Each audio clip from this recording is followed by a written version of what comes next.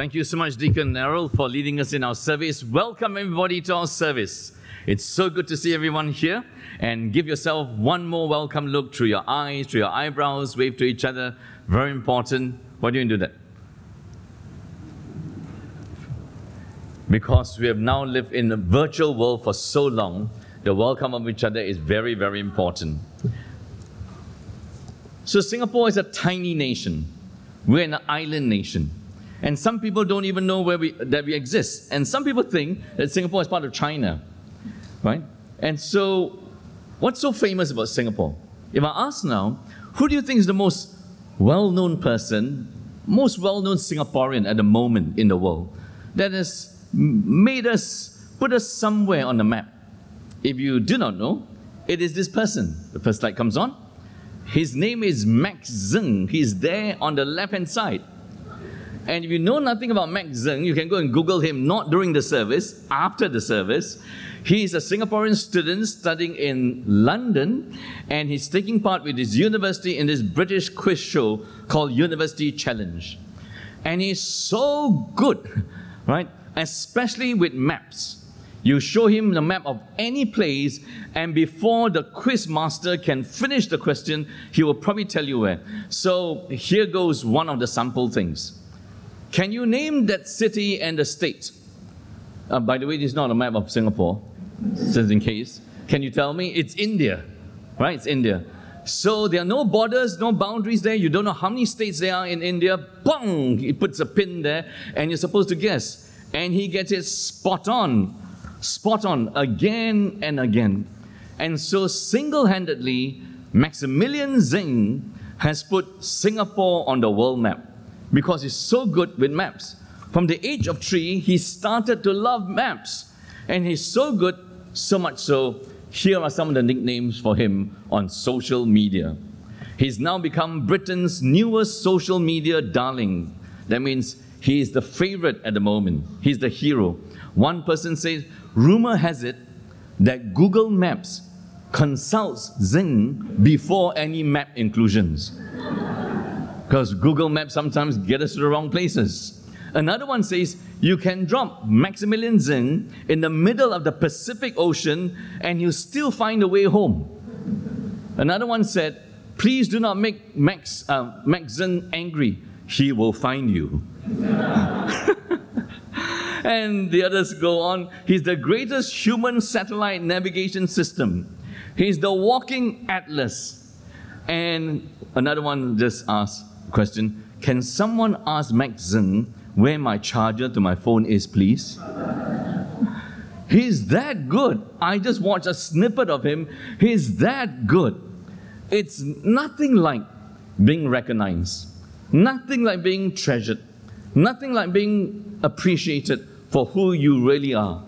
When he was growing up, was he considered a nerd? I'm not sure. Was he considered a square? Was he considered narrow? Was he considered weird? But he's now single-handedly put Singapore on the world map by his knowledge of maps. On the other hand, it's really sad when you're not accepted by your own hometown. And here is a Chinese American, Zui, went to skate for China.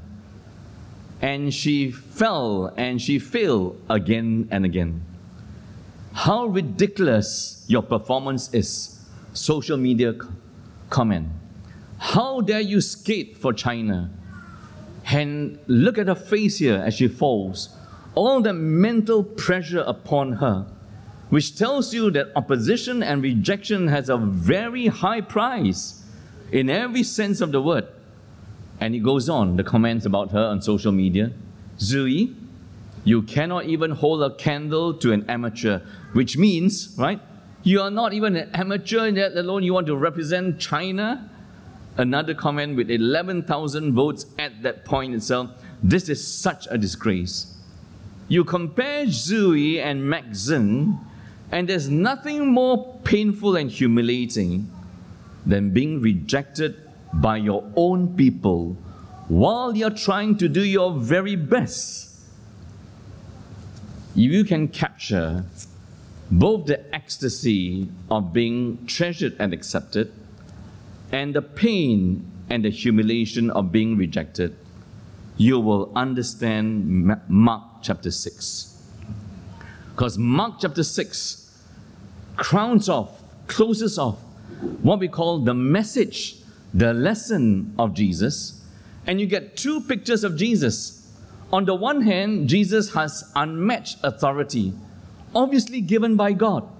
Authority to call people to follow Him, authority to tell people to leave their families and their security to follow Him, authority to heal diseases, authority to cast out demons, authority to push back on Satan and his work in deforming us, distorting us, and destroying us. So side by side with His authority is increasing rejection of Him. So the theme of rejecting Jesus is very strong if you look at it. The turning point is actually in chapter 3, verse 6, where the Pharisees, the religious leaders, and the Herodians, the political leaders. So when you put religion and politics together, it's very powerful. I went to Myanmar not so long ago and realized that when you put the politics and the religion together, it's a really powerful thing. You'll never mess up with the Buddhists there, the militant Buddhists there. The Pharisees and the Herodians plot to kill Jesus, get rid of Him. In chapter 3, verse 21, His own family thinks that He's out of His mind.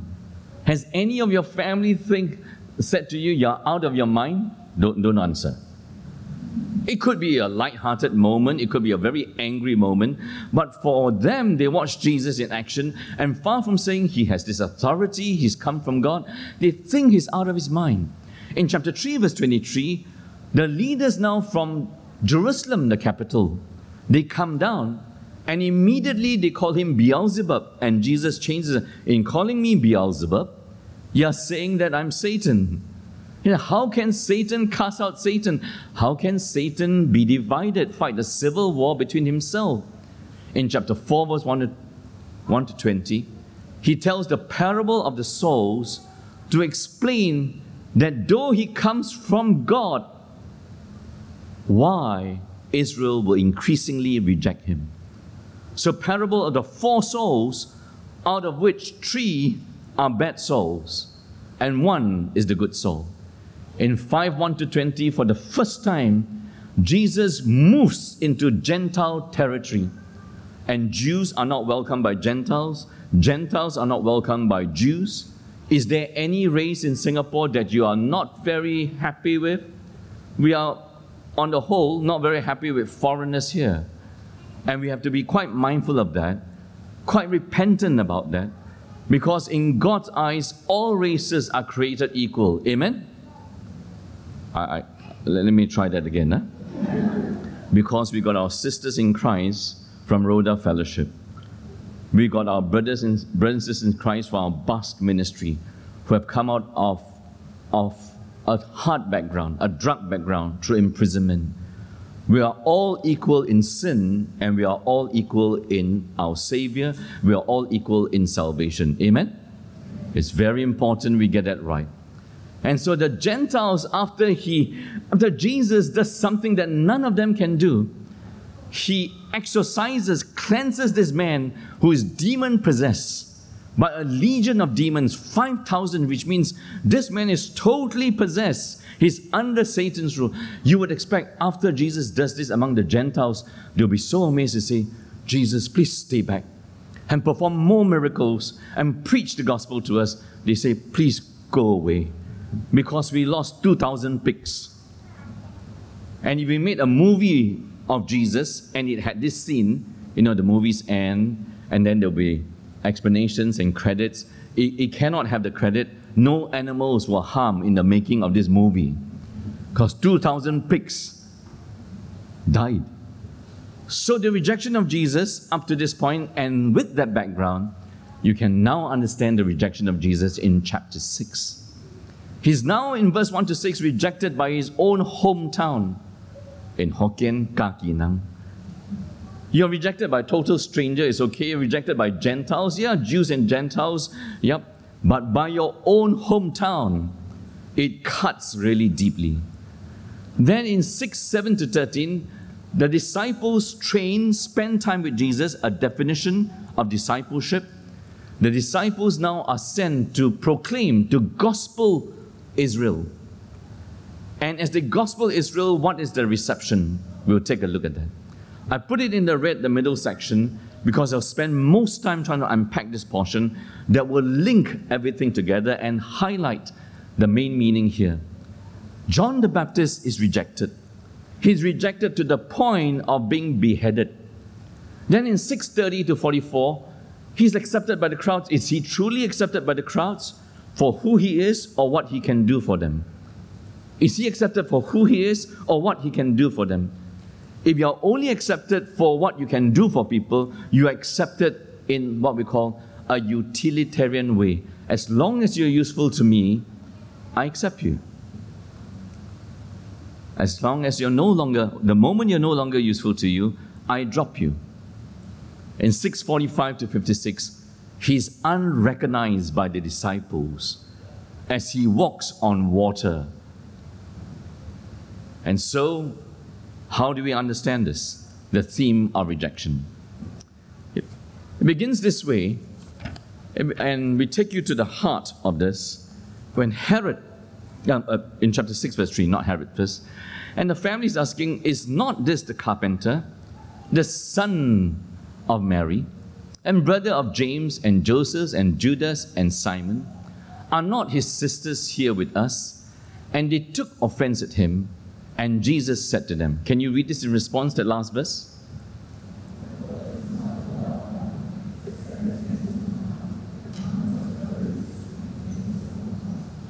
So look hard at God's word and listen to God speak to us. This is the only time Jesus is referred to, and as it were, his work, his profession is he's a carpenter. By mentioning this and Mark recording this, it's what we call a put-down statement. It's derogatory, it's negative. So what do you work as? Oh, carpenter. Isn't he as common as us? Isn't he as ordinary a worker like us? So it is a put-down, is a look-down. And then son of Mary, could there be a hint of wrongdoing? Could not this be the illegitimate son of Mary? That she was pregnant before she was married? And half-brother of James and Joseph and Judas and Simon? Everything in there is what we call negative, derogatory, a put-down and a look-down of Jesus. And a very strange phrase, they took offense at him. What on earth does this mean? Look here. We know this guy. He's no different to us. Let alone him think and behave. He is better than us and greater than us. He's no different to us, but he's behaving as if he's greater than us. And God forbid that Jesus has anything to do with God. And God forbid that Jesus could be God or sent by God. That's the line of thinking. They took offense with him, which means Jesus is too ordinary, is too common, is too unspectacular to be doing this and to be, as it were, getting us to question, who then is this man? And we have to reach the answer that he is not like us. He's sent from God. He is about God. And he is about God's kingdom and God's glory. And so, we need to beware as we listen to this. Is Jesus too ordinary for you to give him second thought? Has he become too unspectacular and ordinary to you that you've heard of him for so long? You've joined ALPC and every week is about Jesus. Or you grew up in a Christian home and from young you heard about Jesus and there's nothing spectacular to you. We have to beware. If Jesus becomes too ordinary, no more a challenge to you. And then, go back. And Jesus said to them, a prophet is not without honor except in his own hometown and among his relatives in his own household. So you see the different perspective here? They look at him, his hometown folk, They cannot see. What is it they cannot see? They see him, but they cannot see that God is working in him and through him. They can't see anything of God and anything good in him. How does Jesus see himself? He sees himself here as a prophet. A prophet is not without honor except in his own hometown. And when he quotes this, he says, Israel, you have a long history. Singaporeans, you have a long history. You're very well known for what? Singaporeans, you're very well known for what? Except for Max Zeng, he's very well known for maps. What are we collectively well known for? We could be well known for good food. We love food. All of us, most of us are foodies. Israel and the story of Israel, they are known for their rejection of God's prophets. And Jesus is saying to them, it's not new. I'm the final prophet, and you're going to reject me as you reject the rest. You rejected them and you killed them. You got rid of them because they came and spoke God's word. They spoke God's word to get you to turn your life around. They spoke God's word to get you to repent. They spoke God's word. And so nothing new. You have done this all your life. A prophet is not acceptable, not accepted in his own hometown. Right? And he could not do any mighty work there, except that he laid his hands on a few and he marveled because of their unbelief. You know the word there in some version? Jesus was amazed. Up to this point, you read in chapter 5, right? The early chapters, they are amazed at his teaching, they are amazed at his works, they are amazed at his authority, they are amazed at him. Now the tables are turned, and Jesus is amazed at his own Kakinang hometown lack of faith in him. Of the people who should first believe in him, I know this guy, he's different to us. He grew up among us, but now I see he's different to us. They should have been the first to recognize that. They were the last to recognize that. And so Jesus didn't perform many miracles there. Why? Not because he could not, but he would not. So Jesus is not undiscerning. He's not desperate for followers. And it's important to ask afresh. Is Jesus too ordinary for you? And then we skip the disciples for now. We go on to the next account about Herod. And Herod is wondering, who is this Jesus? Could he be John the Baptist resurrected? But others say he's Elijah, and others say he's a prophet, one of the prophets of old. But when Herod heard this, he reflected, John, whom I beheaded, has been raised. For it was Herod who had sent, right, and seized both John and bound him in prison for the sake of Herodias, his brother Philip's wife, because he had married her. Important to get the context of this as much as we can. So he's wondering, who then is this Jesus? Is it John the Baptist beheaded and risen? For John had been saying to Herod, what is it that John has been saying to Herod? Let me ask you, what's the most dangerous thing you could do? The most dangerous thing you could do now is to walk out without a mask. And how many times in my hurry to go to an appointment or something, I'll walk out the car and then, oh, forgot the mask. At least I can plead, silver hair, forgotten. So if I get confronted by a safe distancing ambassador, what's the most dangerous thing you could do? The most dangerous thing you could do is to confront someone about their sin. That's what John the Baptist did. It's not lawful for you to have your brother's wife. And at this point, Herod, he's not a Jew. Did he know of God's law, which tells you that this marriage thing cuts right across? The marriage institution, if you break it, it cuts right across. And Herodias had a grudge against him. So Herod, his sin was exposed. Herodias had a grudge against John the Baptist and wanted him put to death. But she could not. Why? Because Herod, though he was the ruler and the title given, he's not actually the king. He feared John. He feared John, and you look at that, knowing that he was righteous and a holy man, he kept him safe. Maybe he was so afraid that John was popular. If he did anything to him, Herod would be in trouble. When he heard him, he was interestingly greatly perplexed. That means there was curiosity, and he was attracted to John and his teaching. Though John had highlighted a sin of his life. And she came in immediately with haste to the king and asked, saying, I want you to give me at once the head of John the Baptist on a platter.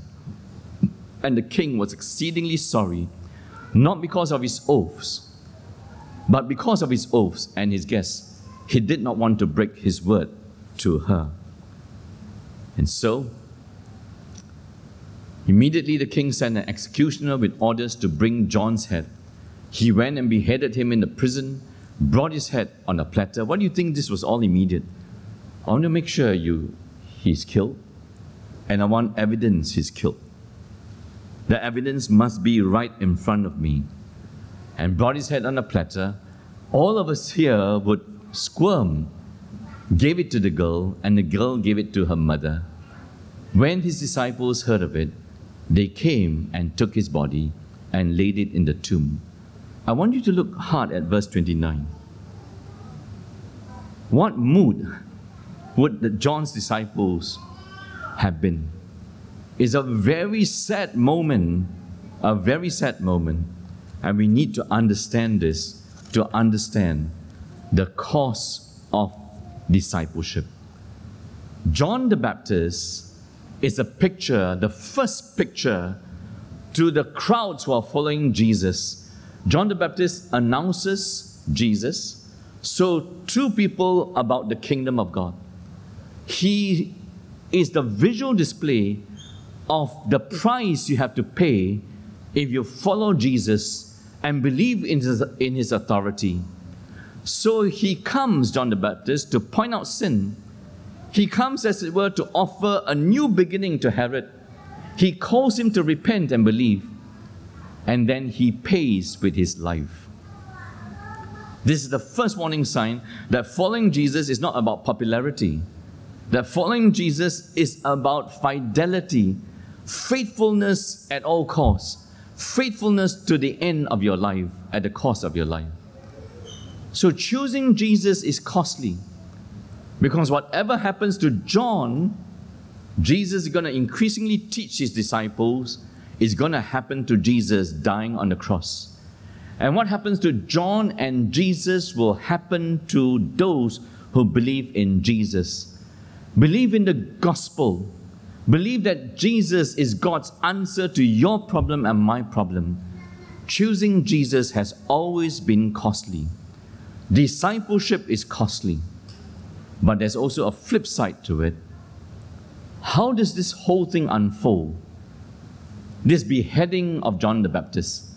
It's a party. Have you been to a party? Everybody is happy. There are lots of drink. There's a dance. And it's a very seductive dance. There's much pleasure to the men there. There's much pleasure to Herod as a man. He's so happy. So a little bit of wine, a lot of dancing and pleasure. Whatever you ask. Has anybody said that to you? Yeah.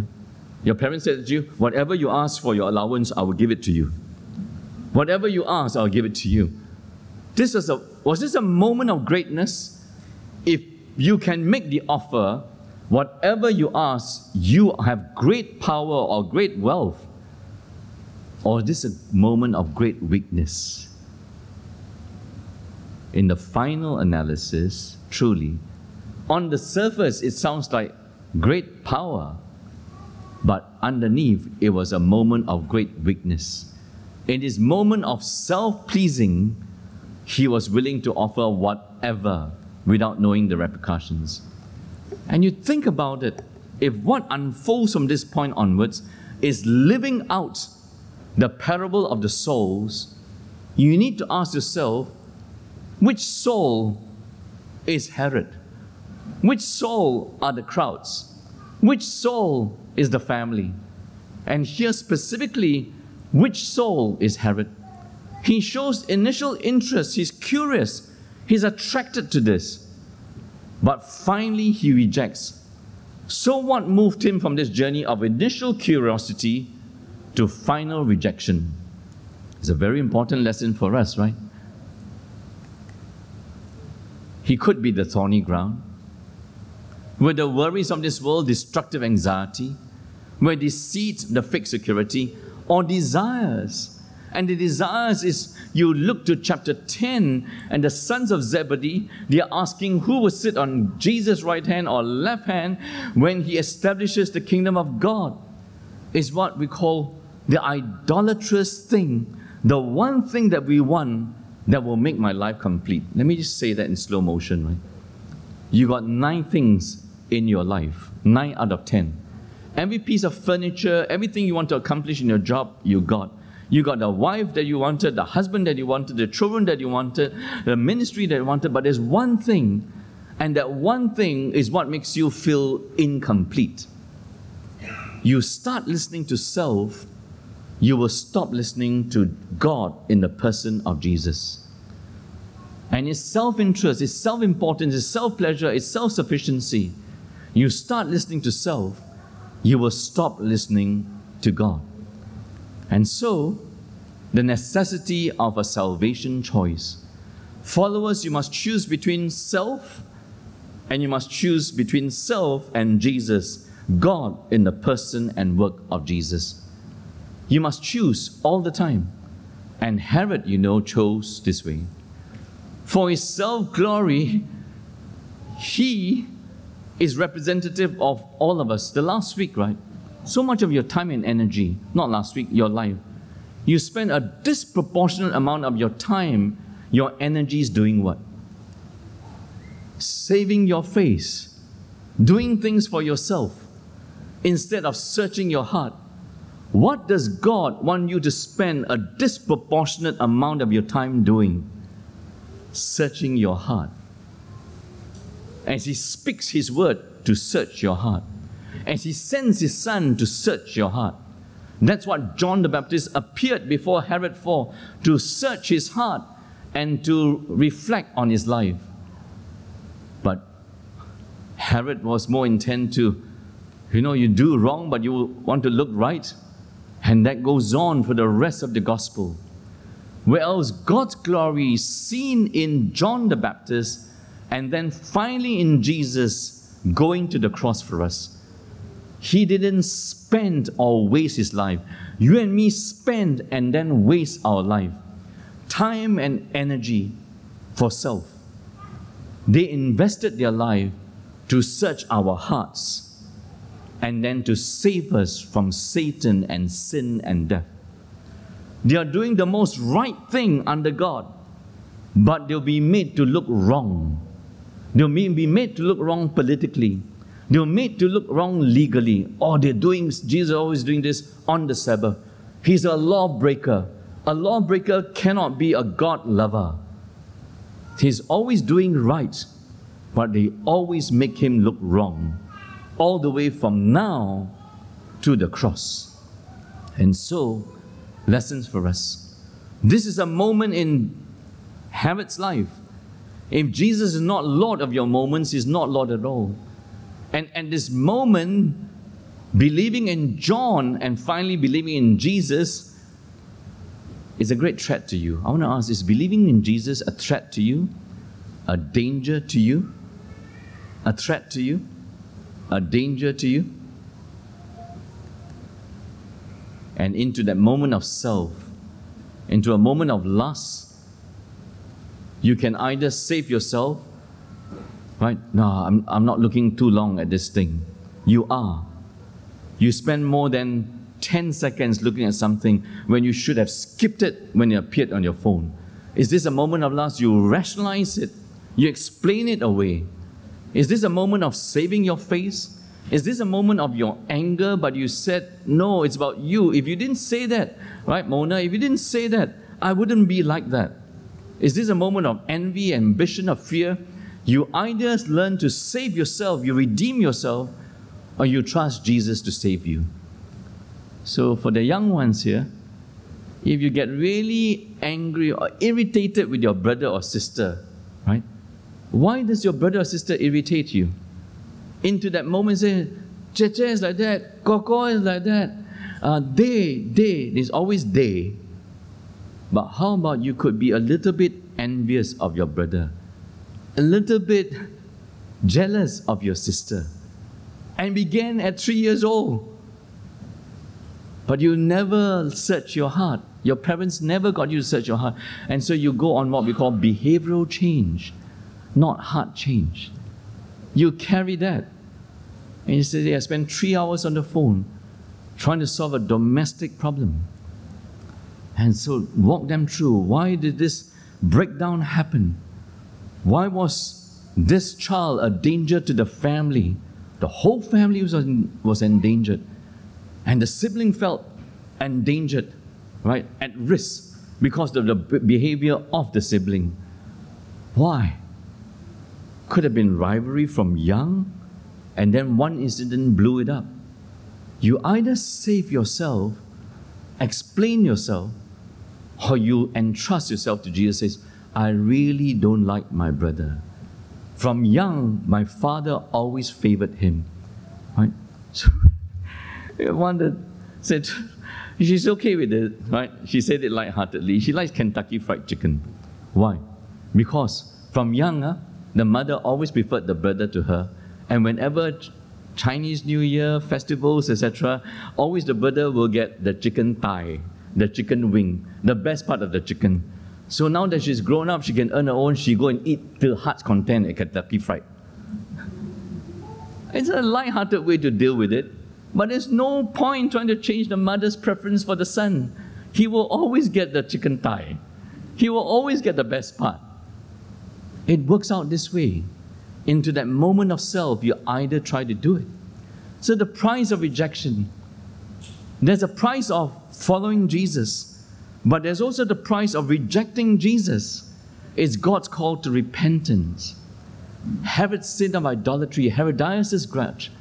So beware when you are a bad listener to God at that moment. He says it's about your heart. You say it's about somebody else. Beware when you don't hear the gospel, the bad news about yourself. You will never receive the good news of Jesus saving your heart. And more about the heart next week when Jesus will speak about out of a man's heart comes all kinds of evil. They don't come from the outside. They come from the inside. And so for Israel, the price of rejection. Remember, I deliberately didn't touch on Jesus sending the disciples out. And as he sends the disciples out, he says to them, if they welcome you, fine. So don't take no money, take nothing with you, no tunic. That's not a missionary principle, because that was specific only to the 12 in their mission to Israel under Jesus. Today, if we obey this and send our missionaries like John Wong or Chelsea to Japan, say, take nothing, It's a misapplication of this. It was only unique to the context there, right? And he says, if Israel they are really of God, they will know that God has sent me to send you to preach this good news. But if they reject you, if any place will not receive you, they will not listen to you. When you leave, you shake the dust that is on your feet, a testimony against them. So they went out and proclaimed that people should repent. See how dangerous this is? This language here is very important language, right? And the language here is one of what? When the Pharisees ever came across a Gentile area, when they left a Gentile area, they will shake their sandals of the dust because unclean. It's a warning. It's a warning. And the warning is you must never get used. Jesus turns it around of dismissing the good news and dismissing Jesus at the heart of the good news. So Israel, the price of rejection. And Jesus, who is this man? When he went ashore, he saw a crowd. He had compassion on them because they were like sheep without a shepherd and began to teach them many things. The disciples say, there's so many people here. Send them away, Lord. You send them away. Ask them to find their own food. And Jesus says to the disciples, you give them something to eat. I wanted you to notice, right? Who is this Jesus? Authority. He's a balance of authority and yet humility. A balance of might and mercy. In the song that was just taught to us, that was so beautifully signed, right? Jesus is both strong and kind.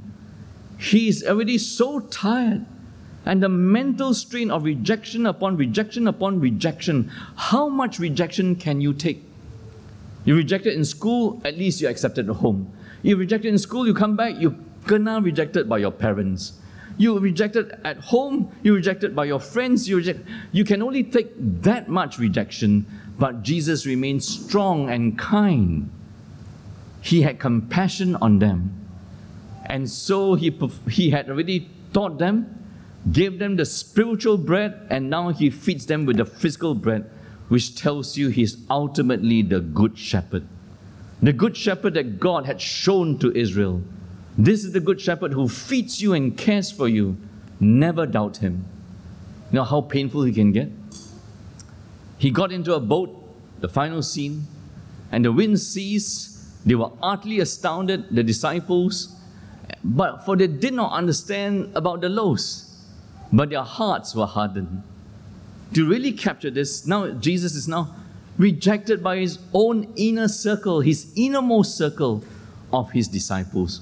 Rejected there, rejected here, rejected by his innermost circle. Remember he was in the boat and they lacked faith.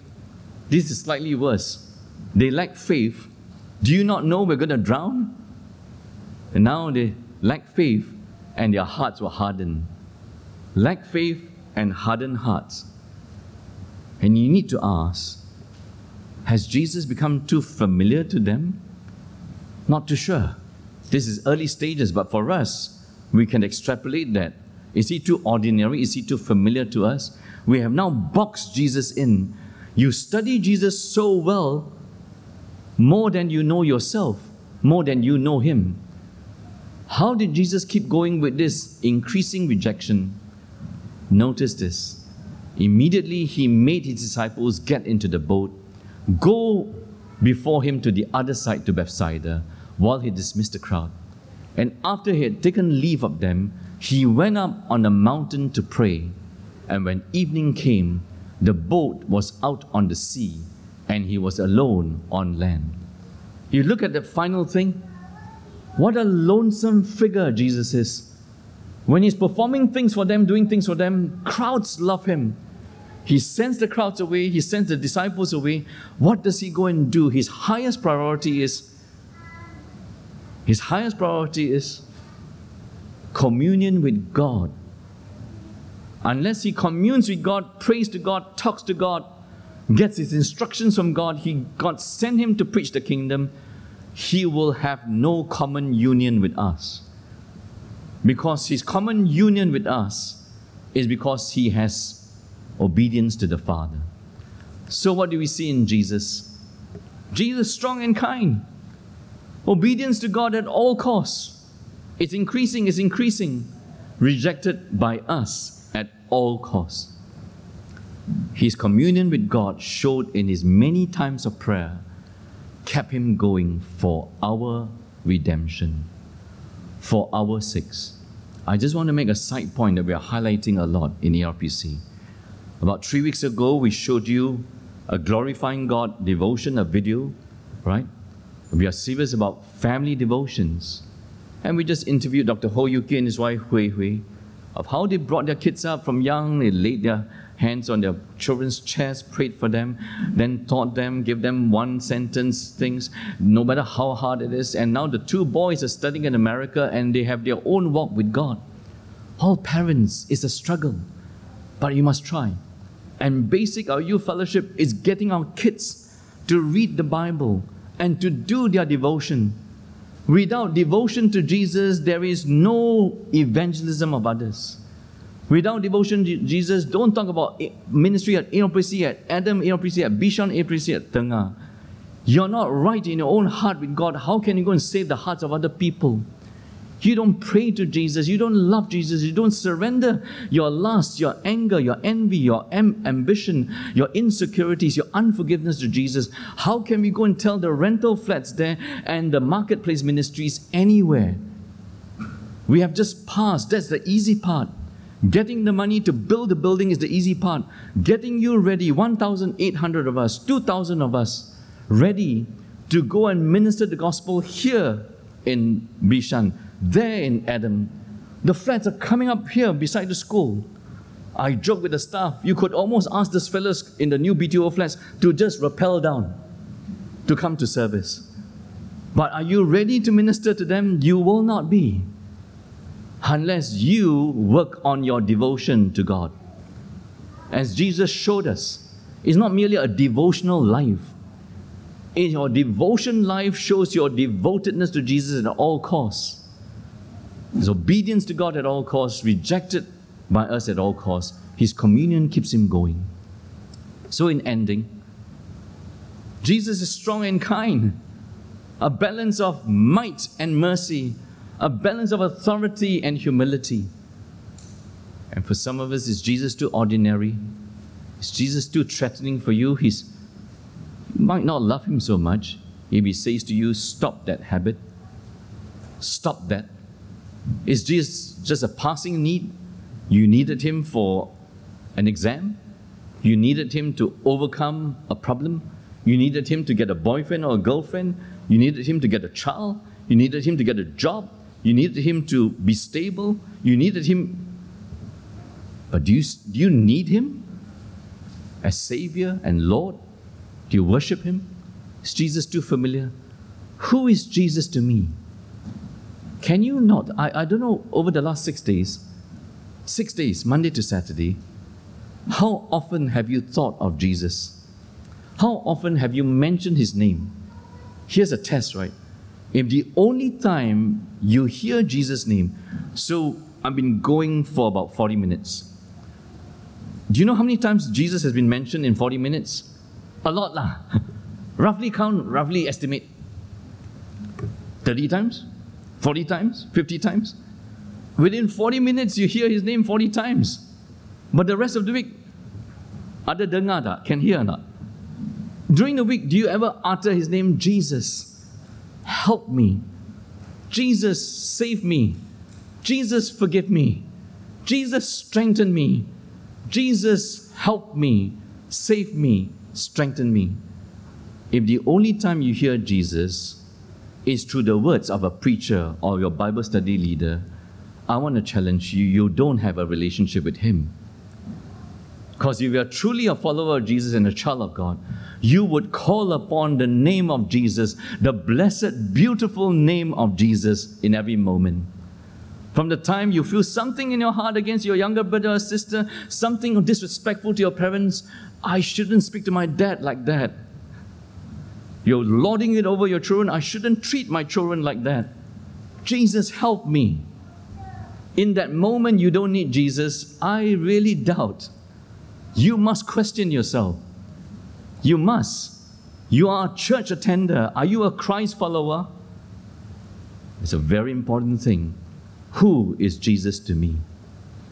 If you can think of Jesus once a day, is that good enough? Maybe start with that. Start with that. You can mention his name once a day, start with that. It's better than zero. By Tuesday, you call upon him twice. By Wednesday, you call upon him 3 times. By Sunday, when you come here, you can say, hey, Pastor Adrian, Pastor Chris, I did talk to Jesus 7 times. We will say, you're 7 times better than last week. Isn't that better? 7 times spiritually healthier than last week. Do this for 2 weeks. You're 14 times better. If you know anything about investment, wow. You invest in this thing, 7% return, no? CPF give you 4%. You invest in this compound interest, next week is 14%. You do this for a whole month, 28% better. 28% February, 31% better. You get this? You cannot presume that you know Jesus if you don't call upon him. So in a few moments, we are going to celebrate communion. And the communion is going to start with, for what I receive from the Lord, I also pass on to you, Paul says in 1 Corinthians. the night he was betrayed. This whole remembrance of the last Passover in Jesus' life, Jesus' ultimate rejection was betrayal. When we do the communion together, it's going to be remembering his rejection, not his acceptance. And because he took that rejection by you and I, wholehearted rejection of him, he was betrayed. He took bread. And his body is not for himself, it's for you. His blood is not for himself or any wrong he did, it's for you. We do this in remembrance of him. And so very important we get this right. Nothing like being treasured and worshipped. Nothing more humiliating and painful than being rejected. I ask of you, friends, as this sermon ends and this service comes to an end, will God find you accepting Jesus? Will God find you rejecting him? Only you can answer that in your heart. I can only preach with all my heart, pray with all my heart, live with all my heart, that I am accepting Jesus as Lord of my life and Lord of my moments of my life. Let's pray together. Stand and pray. Lord Jesus, you had all authority. And at the end of your life, you were given all authority in heaven and on earth. And yet in having all that authority, you had love and compassion and tenderness. We can turn to you and run to you and find our shield and shelter and salvation in you. I ask and pray that we would do this as God's people here in ERPC.